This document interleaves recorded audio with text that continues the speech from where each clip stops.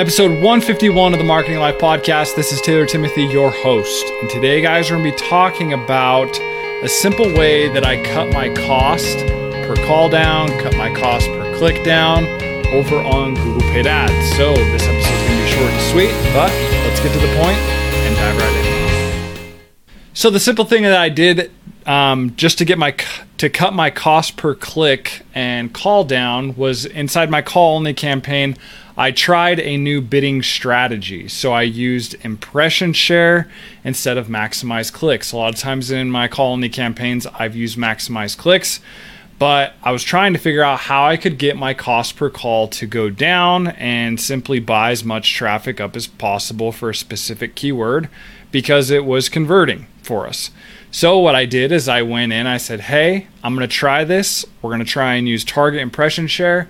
And it literally cut our cost per click in half, and our results stayed the same as far as getting leads coming in. So that is a simple tip and trick there for you guys on this episode 151, on how to cut your cost per click down. Let me know, like I said, so you guys know, I'm not saying every campaign you use, you should do this strategy. I'm just saying it's something you can go out there and test on your Google Ad account, and you can see if it helps lower your cost per click and also increases your traffic. Again, it's just something you can test. That's what online marketing is all about.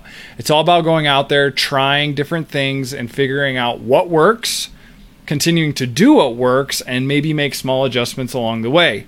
Now, sometimes people are like, I'm just going to change everything. In my own opinion, that's not smart. You take baby steps, make small changes along the way, and you'll continue to grow your business online and get more leads and sales. So thanks, guys, for watching or listening to this episode 151 of the Marketing Life Podcast. If you guys need tips and tricks, help with your online marketing strategies, feel free to reach out to me at taylortimothy.com. Thanks, guys, and